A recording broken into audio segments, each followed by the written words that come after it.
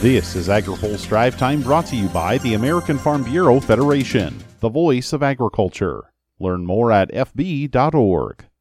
Good Thursday afternoon. I'm Spencer Chase.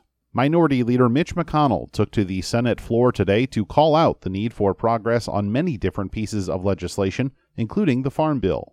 McConnell is a senior Republican on the Senate Ag Committee and says Congress needs to get to work on reauthorization. With less than 4 months to go until many current Farm Bill provisions expire, time is running out. That's why Congress needs to do its job and get this legislation across the finish line swiftly.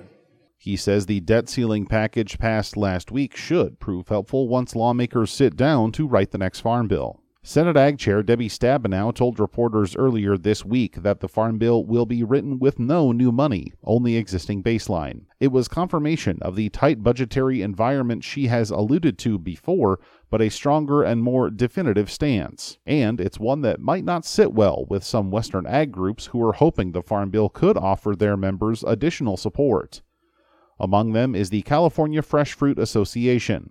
Speaking earlier this week at the AgriPulse Food and Ag Issues Summit West, CFFA President Ian LeMay said his members want to see additional resources in the bill. The really interesting part, at least for the specialty crops that I represent, is I would say the last 5 years, the lifespan of this last Farm Bill has been transformative. Not because the 2018 Farm Bill was transformative, but because of the trials and tribulations that our organizations and industry have been faced with, China trade dispute, COVID, it forced the federal government to engage and interact with our commodity sectors significantly different. In fact, he says many produce farmers now have a greater expectation for their relationship with the government. All of my members who have benefited from MFP and the food box program, selling into things like Section 32, their viewpoint of how they partner and engage and ultimately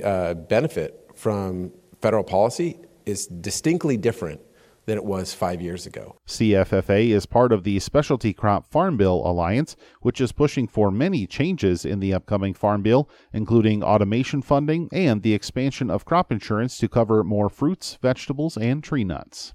Finally today, American government and agribusiness interests were in Japan this week for a trade mission. AgriPulse's Hannah Pagel takes a look at what was on the agenda. USDA officials say this week's trade mission to Japan gave them a better idea of how to reach the Japanese consumer. USDA Trade Undersecretary Alexis Taylor says the U.S. is well positioned to expand trade with one of its biggest partners. Japanese consumers are discerning. They are seeking out really high-quality products. They are really gravitate towards products that have health or wellness attributes. They also look for a compelling story. They're really interested in who that farmer, rancher, food processor are, what their story is. And I think we have some really amazing stories to showcase in the United States in our food and ag sector. And we had the ability to bring 40 different companies with really compelling stories to Japan this week. Taylor says science-based regulations will be a key focus with U.S. trading partners in the West.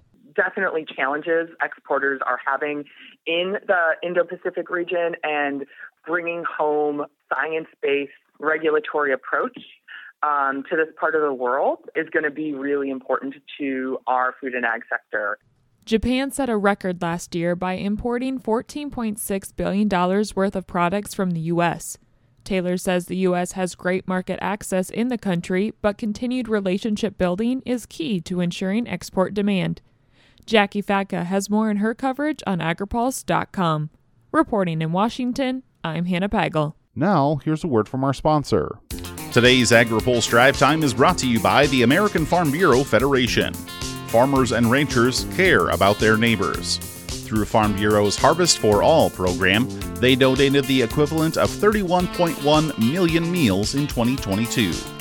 Learn more at fb.org. That's all for today's Drive Time. For more agriculture, trade, environment, and regulatory news, visit agripulse.com. Reporting in Washington, I'm Spencer Chase.